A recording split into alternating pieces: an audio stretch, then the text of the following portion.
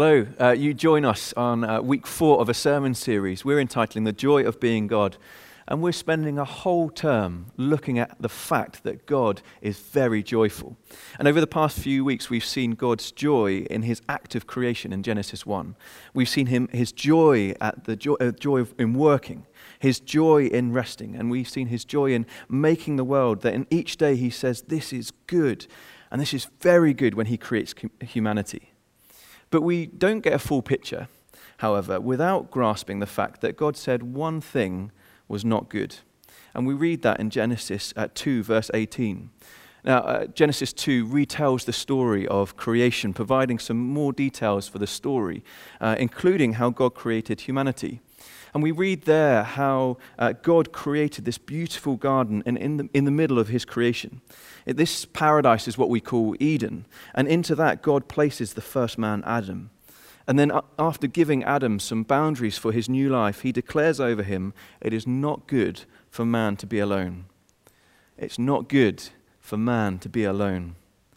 Now, you might right now have a wonderful community around you. And you might currently have some of your best, most amazing, healthiest friendships you've ever had. You've got a great group of friends around you. But I also know that won't be all of us.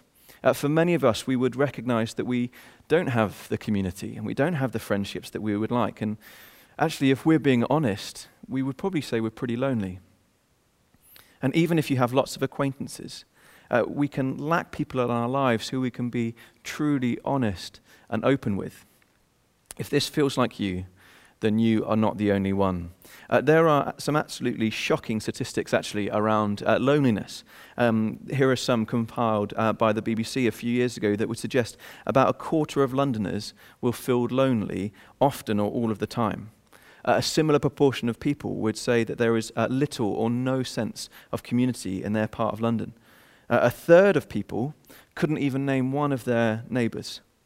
A recent study by a charity called Campaign to End Loneliness found that for 2/5 of elderly people within this country, so that's 3.9 million people, they would view the TV as their main source of company. And there's also increasing research that shows that loneliness and social isolation have health impacts for us. They are harmful to our health. One study estimates that being lonely, having a lack of good, healthy social connections, is as damaging to your health as smoking 15 packets of cigarettes a day. It is not good for man to be alone. Now, these stats show that we live in an increasingly fragmented and individualistic, lonely society. It was Mother Teresa of Calcutta who called loneliness the great poverty of the Western world. And let's be honest, finding community can be really hard sometimes. And if you're resonating with this sense of loneliness, then I have some fantastic news to share with you today. That our God is not a lonely God, and he never was. God finds deep joy in himself. And that it's out of this love that he created everything. And then we are called to reflect him, for we are made in his image. And he welcomes us into his family. Now, today we are looking at the joy of friendship. And I'd like to take us on a journey of looking at the nature of God himself, to see that friendship is not just something that he offers us, but it is also an essential part of who he is, and that he finds deep, deep joy in it. And we'll look at how we can apply this truth into our church community, but also into our friendships. And as I start, I'd just like to give a few book plugs for books that have really shaped my thinking on this topic. So if you want to delve in deeper, here are some brilliant ones I would recommend to you. The Good God by Mike Reeves, The Listening Life by Adam McHugh, and Simplified by Bill Hybels. These are fantastic books to get your teeth into. But our launch pad for our service, this talk today is Genesis 1, 26 to 27. And we read there when God says, "Then God said, let us make man in our image, in our likeness, so that they may rule over the fish of the sea and the birds of the air, the birds of the sky, over the livestock and all of the wild animals, over all the creatures that move along the ground." So God created man in his own image. In the image of God he created them. Male and female he created them. So here we read of the moment in the story where God creates humanity in his image. And both of these verses point us towards an astonishing truth about who God is. For they point us towards not a plurality of gods, but a plurality within God. They point us to what Christian theologians have termed the Trinitarian nature of God. Now, I reckon the Trinity is Christian jargon par excellence. It can be summed up easily enough. So we can say that there is one God who has existed eternally in three distinct persons, the Father, the Son, and the Holy Spirit. That is, that God is one in essence, but three in person. But I wonder what your reaction to this is. I think sometimes we can approach the Trinity a bit like, okay, here I have the God I know and love. And then over there, very, very far away, in some academic mental ivory tower, over there, that's where all the Trinity stuff is. It's like a mathematical mystery, a mind-bending oddity, a conundrum that seems to be surrounded by this impenetrable theological haze. We can almost consider it an unknowable mystery. And that if the Trinity is a mystery, then kind of why bother even understanding it? And I think it's really easy to be embarrassed by this idea, isn't it? This sense of trying to explain it to our friends. I wonder, have you ever tried to explain the Trinity to one of your friends and got stuck? I know I have. And I've heard people offer like supposedly helpful illustrations to help us negotiate the theological minefield that is the Trinity. I wonder if you've ever heard of any of these. That God is like this three-part leaf, 3 parts but one whole. Or that he's like steam, water, and ice. That somehow these have 3 different forms but they're part of the same thing. Or about an egg, so with the white, the yolk, and the shell, 3 parts but one whole. And I don't know about you, but these can kind of leave me feeling our God is kind of a bit bizarre. I mean, can you imagine God in his eternal throne room, surrounded by his fiery glory and thousands of worshiping angels in awe and wonder, where he says and declares before all of them, I have decided what I will place amongst my creation that will perfectly capture the glory of my essence. Behold, an egg. Like, doesn't that just seem bizarre to you? Like, no wonder we can be embarrassed by trying to explain the Trinity. I mean, our God is like an egg. But thankfully, we believe in something that's far, far deeper, far more thrilling, far more beautiful and glorious than that. And to help explain it, we're going to dive into 1 John first. So if you want to turn with me there, we're going to look at 1 John 4, verses 7 to 11. Let me read these verses to you, and they'll be on the screen for you as well. So it starts in verse 7. Dear friends, let us love one another, for love comes from God. Everyone who loves has been born of God and knows God. Whoever does not love does not know God, because God is love. This is how God showed his love amongst us. He sent his one and only Son into the world that we might live through him. This is love, not that we loved God, but that he loved us and sent his Son as an atoning sacrifice for our sins. Dear friends, since God has so loved us, we also ought to love one another. Now, those last 3 words in verse 8 form one of the most profound statements in the whole of the Bible. I've highlighted them here. God is love. And here, John is not identifying a quality that God possesses. He is making a statement actually about the essence of God's being. Not simply that God loves, but that he is love. Now, and only understanding God as Trinity, so understanding God as one in essence but 3 in person, can make sense of such a statement. God is love. True, we shall never be able to comprehend the full meaning of this phrase with our finite minds. But at least we can grasp the heart of God's very being, that there is this dynamic relationship of love. That love flows between the 3 persons of the Trinity in a constant interaction, so that every activity that God does expresses the love which is the divine nature. God the Father loves God the Son, and God the Son loves God the Father, and the Holy Spirit loves both of them, and so on and so on. This is not a static description, but a living, dynamic activity within the Godhead.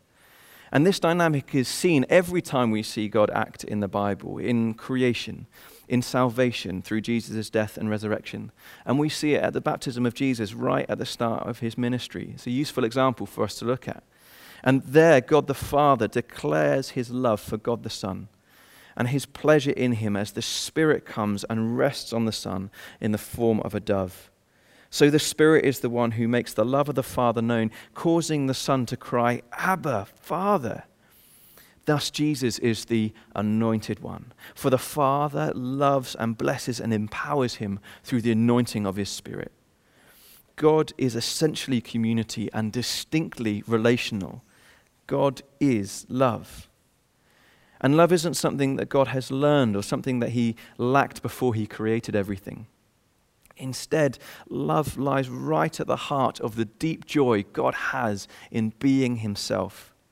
So God is love because God is Trinity. Because for all of eternity, God has been giving out, positively bursting with love. Now, I don't know about you, but I find this thought of God is love, I find it so much more satisfying than think, my God is like an egg. It just satisfies me in here. And to help us see why the Trinitarian nature of God is so important, I'd like to take us through just a very short exercise. We'll compare a one-person, one-being God with the Trinitarian God of the Bible. And we're going to do it through asking a series of questions. So the first one here is, well, what were they doing before creation? Well, with a one-person, one-being God, they were all alone, by themselves. The Trinitarian God, hey, they were loving, giving, enjoying, and celebrating being part of one another. What would their motivation be for creation? Or would it be worshipping slaves for a one being, one person God? Because they don't need anything else. They don't want anything else. They are self-sufficient by themselves. Whereas with the Trinitarian God, we see that creation becomes an overflow of their love. How about the implications then for their relationship with us as humanity? Would they be, one person, one being God, would be content by themselves, that they don't want to love us? But we find with a Trinitarian God that God longs to know us and to share himself with us. And this is exactly what we see in 1 John 4. This is exactly the God that is revealed to us, a God who longs to share himself with us. I wonder if you saw that in these verses 9 and 10. That when we read that God is love, we read that this is how God showed his love amongst us. He sent his one and only Son into the world that we might live through him. This is love, not that we love God, but that he loved us and sent his Son as an atoning sacrifice for our sins. So this is how God has shown his love for us, that he would send his Son, Jesus Christ, into the world, that he would come and die for us, that we could be united with God, that we could be brought into relationship with him, and that through him that we might have life and peace and mercy and righteousness and love and deep, deep, deep joy. I'd like to just draw your attention to this word atoning in verse 10. We might be used to using it in its longer form, atonement. And the best way of understanding it is to break it down, and literally means at one ment. And it's all about bringing back together, a reconciling, a uniting. And by using it here, John is saying that because of Jesus' sacrifice, that we can join the family of God, Father, Son, Spirit, us. Note as well, let's not miss the pluralized language of these verses and see how John is talking about all of us, not just us as individuals. See them here, that this is how God showed his love among us, that he sent his one and only Son into the world that we might live through him. This is love, not that we love God, but that he loved us and sent his Son as an atoning sacrifice for our sins. So the amazing thing is that Jesus' death doesn't just unite us with God, but actually unites us with each other as well. And this is such an important truth for us to grasp hold of. How important it is for us in the middle of our increasingly fragmented, individualistic and lonely society to grasp that God is the one who draws us together into one people. I think it's really easy for us to impoverish this good news about the glory of the happy God if we only consider it in terms of personal salvation. Now, it's true that each of us does have a personal relationship with God, and we're all on an individual journey with him. But we cannot isolate ourselves from God's big story of calling a whole people back to himself. So while it is true to say that Jesus is my Savior or Jesus is your Savior, how much better is it to say that Jesus is our Savior? Now, we were created to be with God and to be like God. So we were made for community. And this is exactly the application that we see that John points us to as well in 1 John 4:11, where he says, "Dear friends, since God so loved us, we ought to love one another." Let's just quickly return to that exercise about comparing a one person, one being deity with a Trinitarian God at the Bible and ask how we could best reflect this deity. Well, one person, one being God, surely we can best reflect it in trying to all be the same, a uniformity. Could we also best reflect it in a self-obsession? If it's all about this oneness, surely it's all about me. But with this Trinitarian God, we see given to us a love of diversity and community, a community that is welcoming and loving.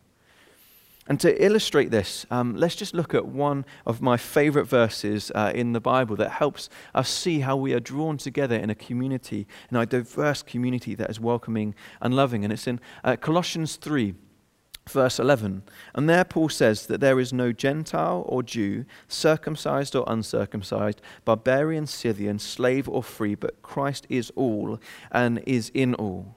Now let's just break that down for a moment. There is no Gentile or Jew. Well, that's about race.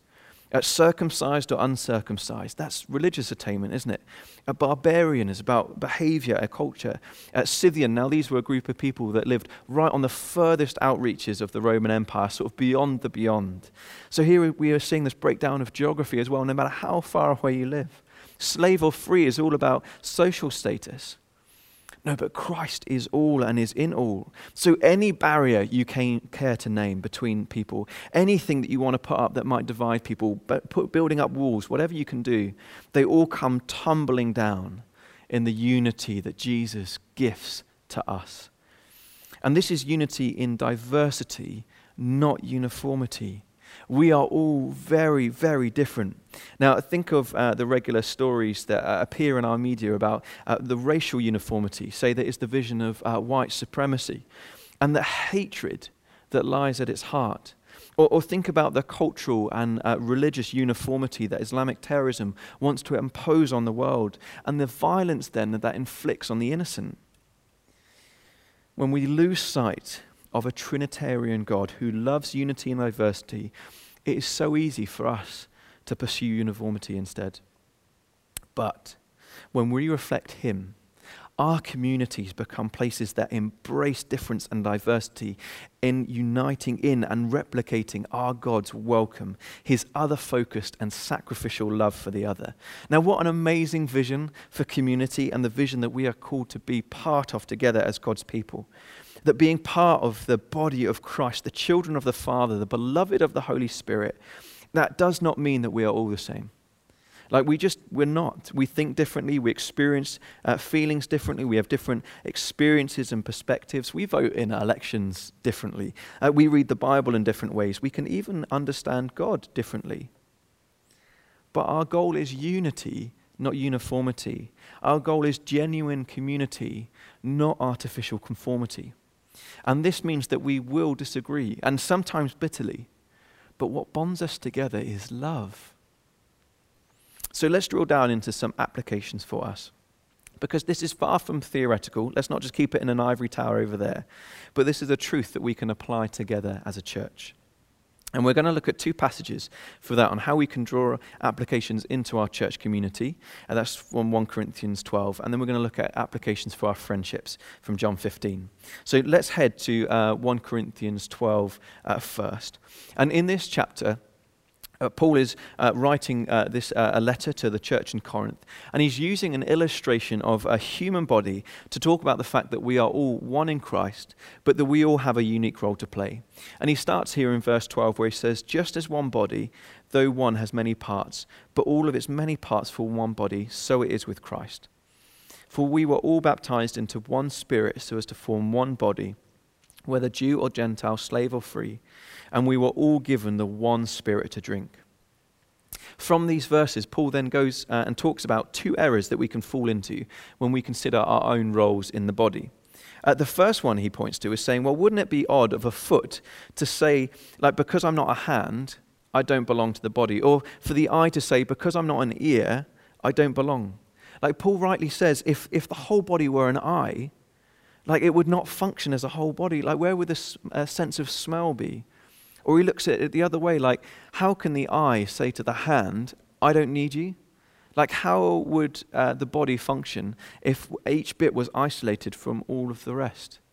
Now, these are the two errors that we can fall into too, either feeling superior or inferior.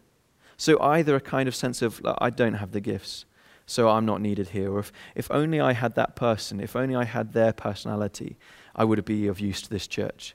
Or we can go to the other extreme of, do you know what? I could have preached that sermon or sung that song or led that meeting or helped that person much better if only they were more like me. How easy it is for us to fall into both traps. And Paul's point is this.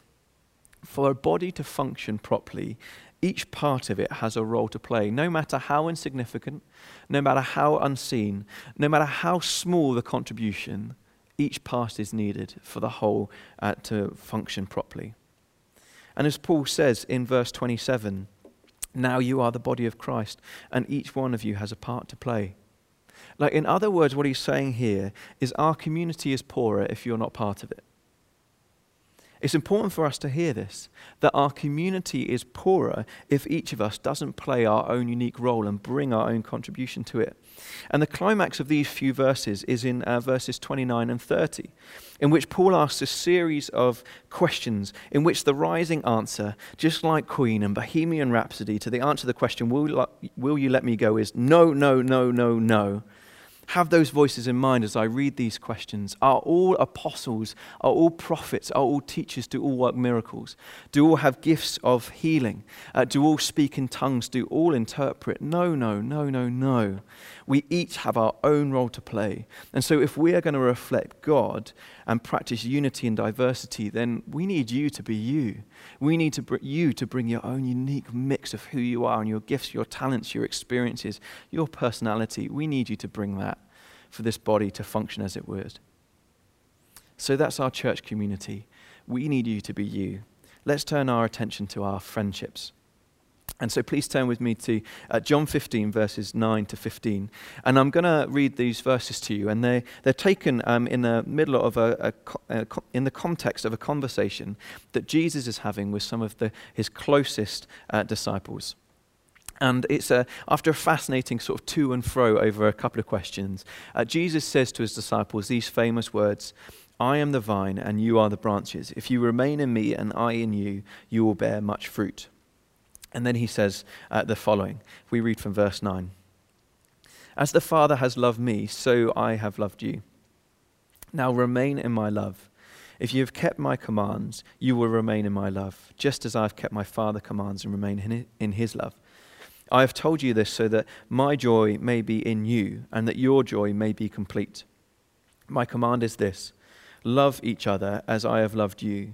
Greater love has no one than this, to lay down his life for one's friends. You are my friends if you do what I command. I no longer call you servants because a servant does not know his master's business. Instead, I have called you friends. For everything that I learnt from the Father, I have made known to you. Now, home in here on this long passage in verse 13. Greater love has no one than this, than to lay down his life for one's friends. Now, what I find amazing about these verses is that Jesus, in searching for an illustration to express something of the greatest love that two humans can show for each other, he doesn't look to romantic relationships. He doesn't look towards marriage. He doesn't look towards the passion that exists between lovers or the deep bonds between family members. No, he looks to friendships. Greater love has no one than this, than he should lay down his life for one's friends. Now, friendships are fascinating things. partly because they are so difficult to describe, especially beyond just well-known platitudes. This is because friendships are unpredictable. Friendships are almost impossible to describe because they are as unique and singular as the two individual people that are involved in them. No two people are the same. And friendships are fascinating because of their level of commitment. It's a commitment into the unknown. But because by doing life with others, we open up ourselves to be changed by them. And this is part of the inherent adventure that is part of friendships. Now, and when considering the depth of friendships that exists in marriage, I think the philosopher, this guy, Alain de Botton, is right when he says this: the marriage ceremony is a couple making hopeful vows on behalf of two people they don't yet know. And what he says of our marriage vows in ceremonies, I think can be true of any of our friendships. When we commit to each other and to love one another, actually we change one another. And friendships are fascinating things, and they are clearly held in very high honor by Jesus. And we also know they are really difficult to get right. So let's just look at a number of features of friendships that Jesus models for us with his disciples. Let's look together at how we can develop this here at Everyday Church. Firstly, we see Jesus and his disciples make regular space for each other. And not only do the disciples leave their occupations to follow Jesus, actually we find them regularly making space for each other throughout the Gospels. They're away from the crowds, having meals together, spending quality time together, praying for each other. And from time to time, it's worth us considering how well we're doing this as well. How much space are we leaving for friendships in our lives? Because it's so easy for the busyness of life to fill up that friendships become the first thing just to fall down our priority list. Now consider for a moment an apple tree. Now here's one from my grandfather's garden. Now he will tell you the only way of getting an apple tree like this, as big as this, the only way to get it to produce great apples is to prune it. You've got to cut away some of the branches so that the air and so that the light can get in, so that the fruit can grow large and healthy. And so here's a challenge for you from my granddad's garden. What might you need to stop or amend to create space in your life for your friends or for new ones? Write that question down. Think about it in your own time after this service. Apply it. What might you need to stop to create space for friends? Secondly, we notice that Jesus and the disciples, when they do hang out, we see them having this vulnerability with each other. Here in John 15, we see them in the middle of a conversation talking about massive topics and asking some really honest questions. And vulnerability is all about us taking off our masks with each other. And so it's worth pausing on this one, I think, because it's really hard for us to do. It can be really hard for us to share our struggles and our dreams, to admit that we don't have it all together. We can be keen to form a community and friendships right up until that point, that it demands something from us, like our honesty. I think this is one of the big issues of our time.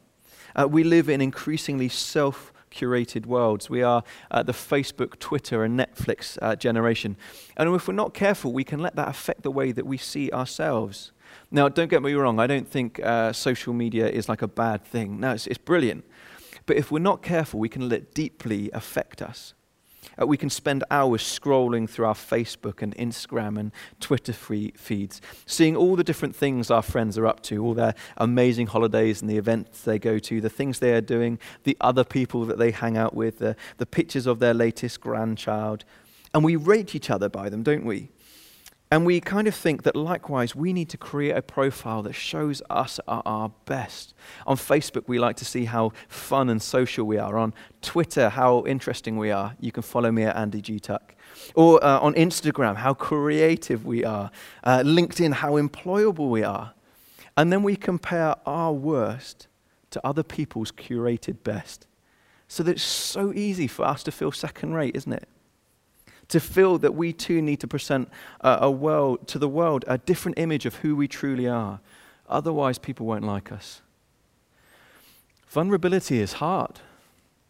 But can I encourage us, the only way that we can develop deep relationships, deep friendships, is if we're honest with others and each other.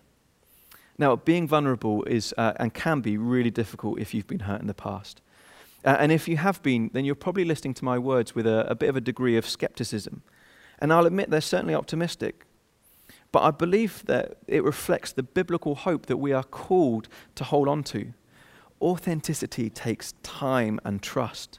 So let's be intentional about the community that we want to build together. Thirdly and lastly, we see that there's a real need to show initiative in forming friendships, and activities really help us. We see this in the touring ministry that Jesus had with his disciples as they traveled around ancient Israel together, teaching and ministering to many. Shared adventure is a friendship accelerator. But showing initiatives as well in friendships can be hard, and particularly for us men. And one of the interesting things that has come out of the research on these loneliness studies that we looked at the beginning was the trend that some researchers noticed in photographs taken of people interacting. So typically, when female friends are talking to each other, they do it face to face. But when guys do it, they're typically standing side by side, sort of gazing out on the world together. The best life group, to be honest, that I've ever been part of was in my last church called Christ Church London, and we started a group for those of us that loved outdoor pursuits. Here's a bunch of us taken from a holiday we went to in Scotland, climbing mountains. And so regular bouldering and country walks and mountain climbing helped us form really strong bonds. And it would seem that men, much more than women, need an activity to help us keep together and to make and keep strong bonds. We need to go through something together. And that's why studies have shown that men tend to make their deepest friendships through periods of intense engagement. So like when you're at school or in the military or part of a sports team. That's where most of us feel comfortable. Now, this is only a trend, and of course we all love doing things, both men and women, but particularly men, pay attention. This is particularly hard for us. A really good starting point of how you can do this in everyday church is, how about try committing to a life group? They are a great way for us to regularly spend time together, to go on a joint adventure together. So let's pursue friendships together. Let's make space for one another, being vulnerable together, taking initiative, and having a laugh together on going on a shared adventure. And let us then, in our lives and our friendships, model our Trinitarian God, in whom we are welcomed into deep, deep joy, and in whom we have unity in the midst of all of our diversity. Jesus declared, "Greater love has no one than this, than to lay down his life for one's friends. You are my friends if you do what I command." That is to love one another. I no longer call you servants, because a servant does not know his master's business. Instead, I have called you friends. For everything I have learnt from my Father, I have made known to you.